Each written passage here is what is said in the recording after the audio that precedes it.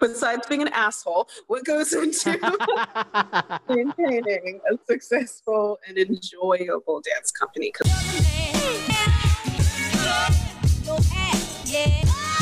In your mind, what goes into maintaining a successful and enjoyable dance company? Because you've been involved with so many.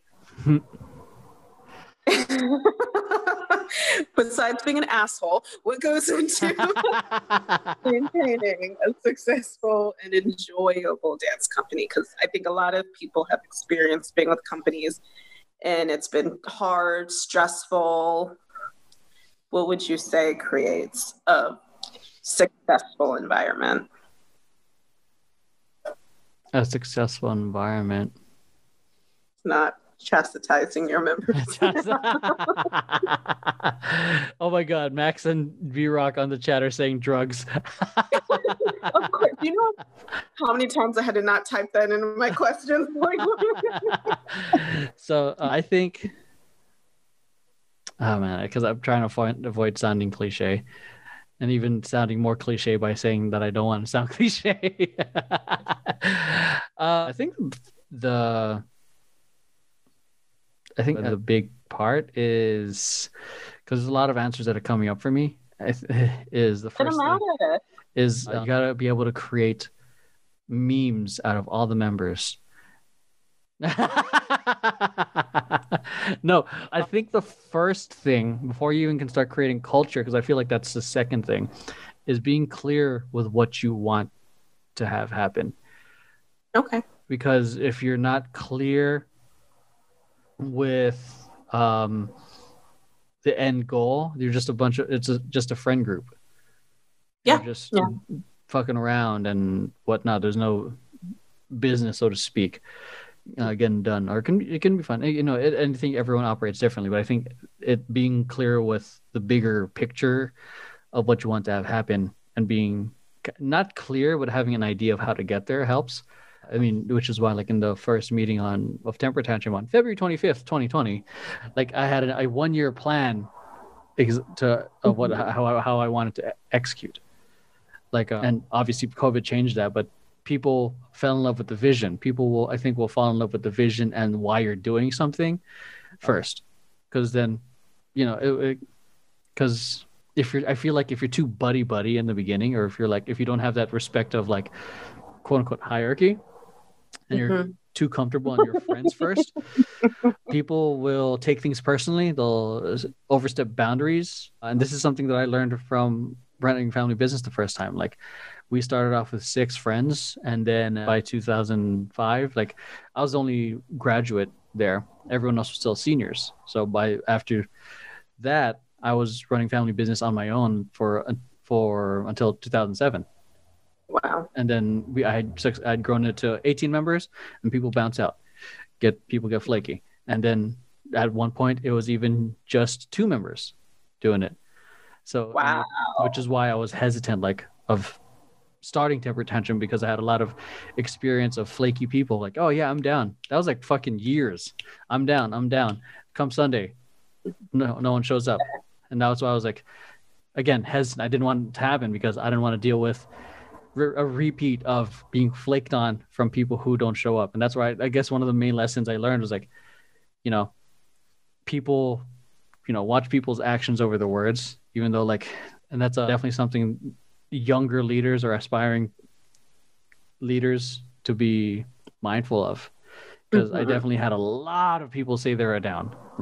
And I was excited. Yeah, 20 people. And then next week or next year, it just changed. And that's because I just wanted to create a group and dance. I think that was the main thing. I just wanted to create a group. That was my why. Create a group.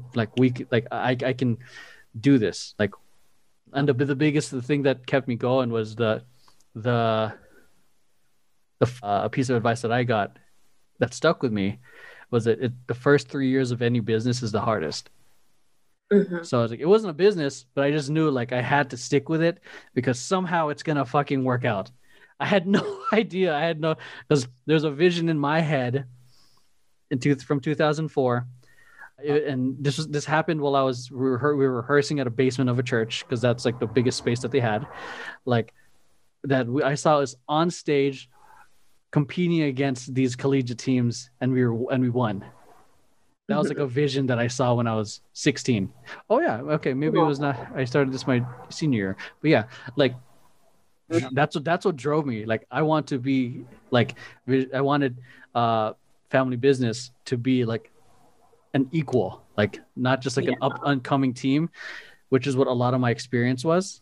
Like all the way till 2012, like, oh, they're one of the teams that's the younger teams that's on the up and up, even though we weren't young, but we were getting more noticed. So, but that vision was like, we're going to be there. We're going to get not first place, but maybe place, but to be like seen as that. And I think it's gone to a point, like when I came back, it got to a point that people know us. But yeah, that vision is what drove me. And it eventually led me to, again, bring Mark back after he graduated. He came back. And I think him and I were a great duo in terms of building that team. And then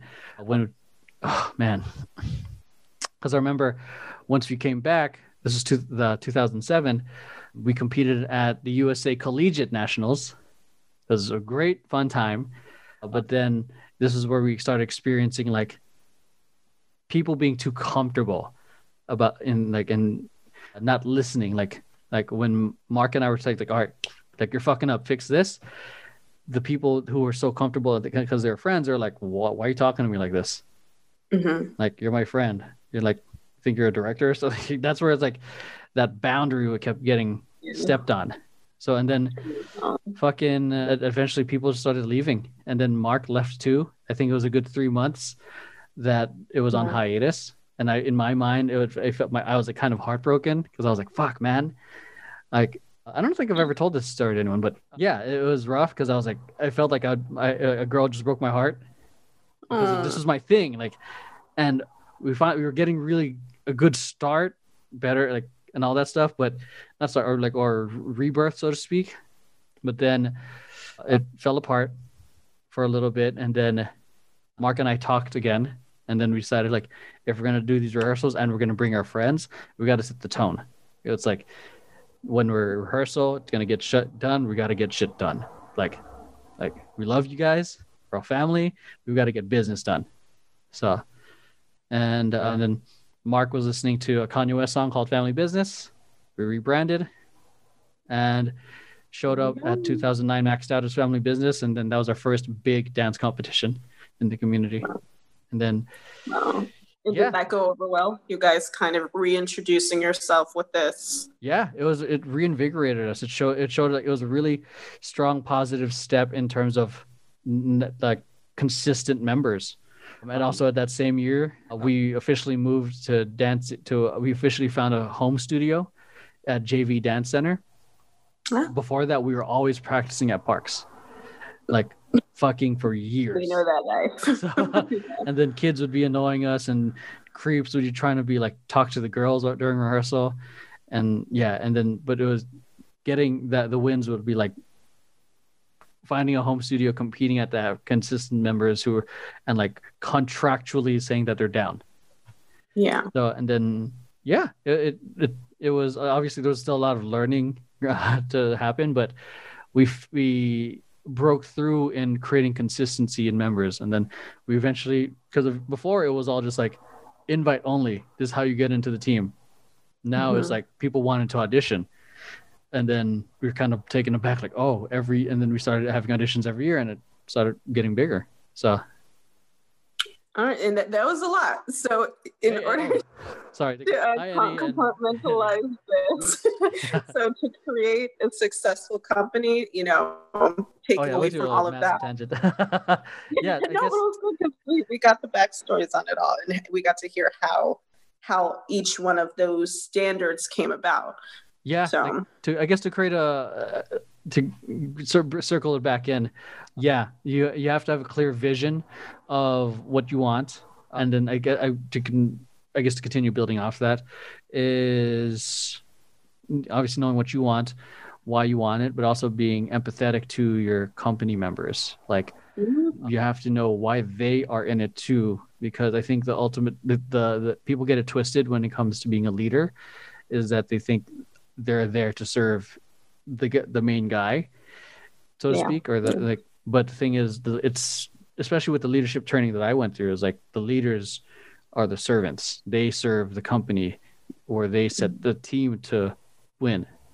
Like it goes even to like, to get biblical here, like even Jesus like washed the feet of his apostles. Like you have to be super humble to I mean, albeit I'm not humble, I fucking talk shit to everyone on the team, but I know my role in the team and how I can best serve the team to be successful. And it's to be like, how do I make sure that, I don't know, like, how do I make sure that we're positioned to be recognized? How do we make sure that this film is positioned to be at the highest level? How do I make sure that we don't waste time in rehearsals? How do I make sure that everyone feels comfortable with the choreography and all this stuff? So it's like things I'm taking into consideration, so that way the team is set up to win. Yeah. But that's going into a tangent again. Well, we feel that. We feel that, even though you're an asshole. We feel that. So empathy is definitely a big thing. Yeah. Like being able to listening to what the members want. What do they want, and how do you help them get there? Another one, it would be, I guess, being vulnerable, like being okay that. That's a tough one. So. And that doesn't mean like showing that crying in rehearsals, because I'm fucking crying at rehearsals. But it's like vulnerable in terms of like letting go of control sometimes, or letting things go differently. Like in rehearsals, like it might because of my example. It's like I speak in a certain way that for some people who are working with me for the first time are not used to it, and sometimes people might find that offensive. So that's my vulnerability of like, it's not as vulnerable as the crying, but it's my vulnerability of being honest, because this is how I will talk. And if you do not like it, you're free to leave. And if you're okay with it, you're just gonna become, I'm gonna love you, but I'm still gonna talk shit to you. And if you like, it's being able to be honest with yourself in a sense, and that requires a lot of vulnerability, because not everyone's going to like you for who you are.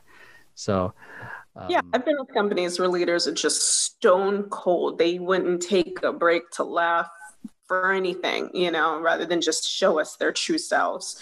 So I see it in a sense like that. You definitely just give us yourself. You are who you are, and it helps the dancers connect even better. Yeah, so, and I feel like it, because that the people are unafraid. Well, not unafraid, but like feel comfortable to talk shit to me, in a sense, or even tell me their honest opinions. Because I feel like a lot of people in a leadership role, there ends up being a huge disconnect of like the employees, so to speak, talk, and then the boss comes and they change. Mm-hmm. So there's an open door policy with you.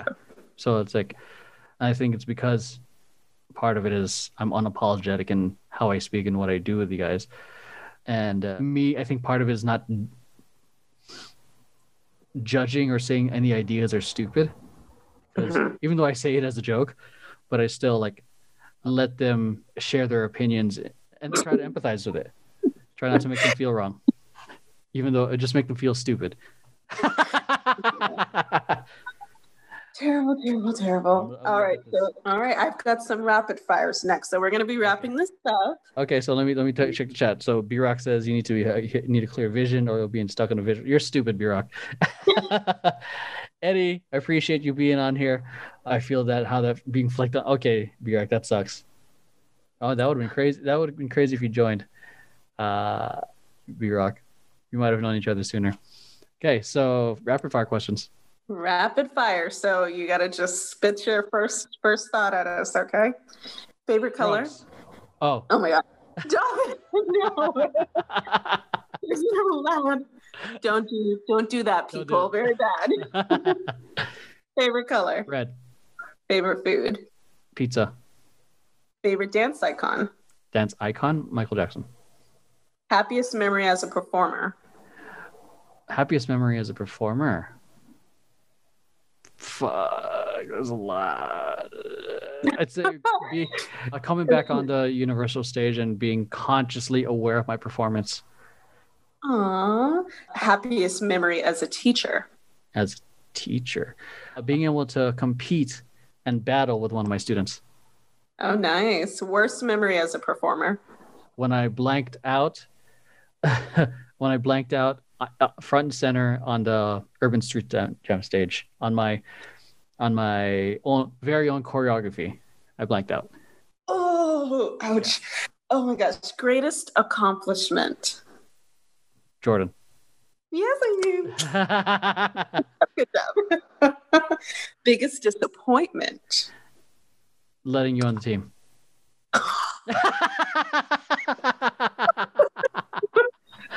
Nice words. Okay. So biggest disappointment, for real. Not standing up against toxic people when I was running family business.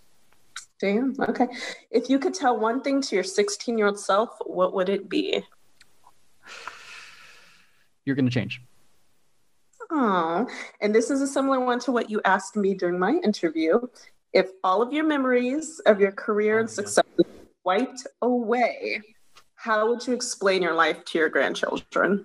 How would I explain my life to my... Okay, this is completely different from the question I asked you. How would you explain your life, yourself, your legacy? To my grandchildren, if everything... shit. Because I feel like you don't care much about what other people think. I feel like your grandkids, you'd want to tell them. That's a fair point.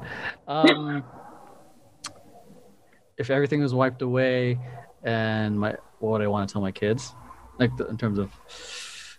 your legacy, who you are, what you accomplished. What would I want to tell them about myself? That would help set them up. Nothing about your history. No way of knowing who you were, what you did. So this is where like my overthinker comes in, and I interpret things differently. Am I sharing their lessons, or am I talking about myself? I don't know. Okay. So you can see like they know nothing. So okay, so I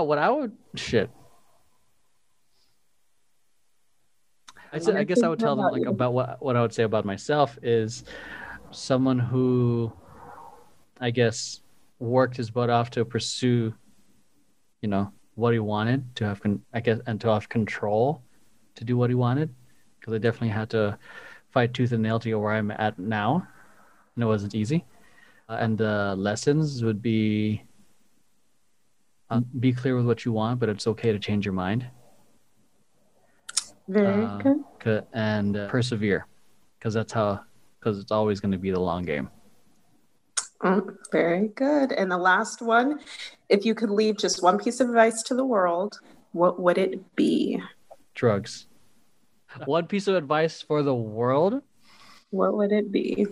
One.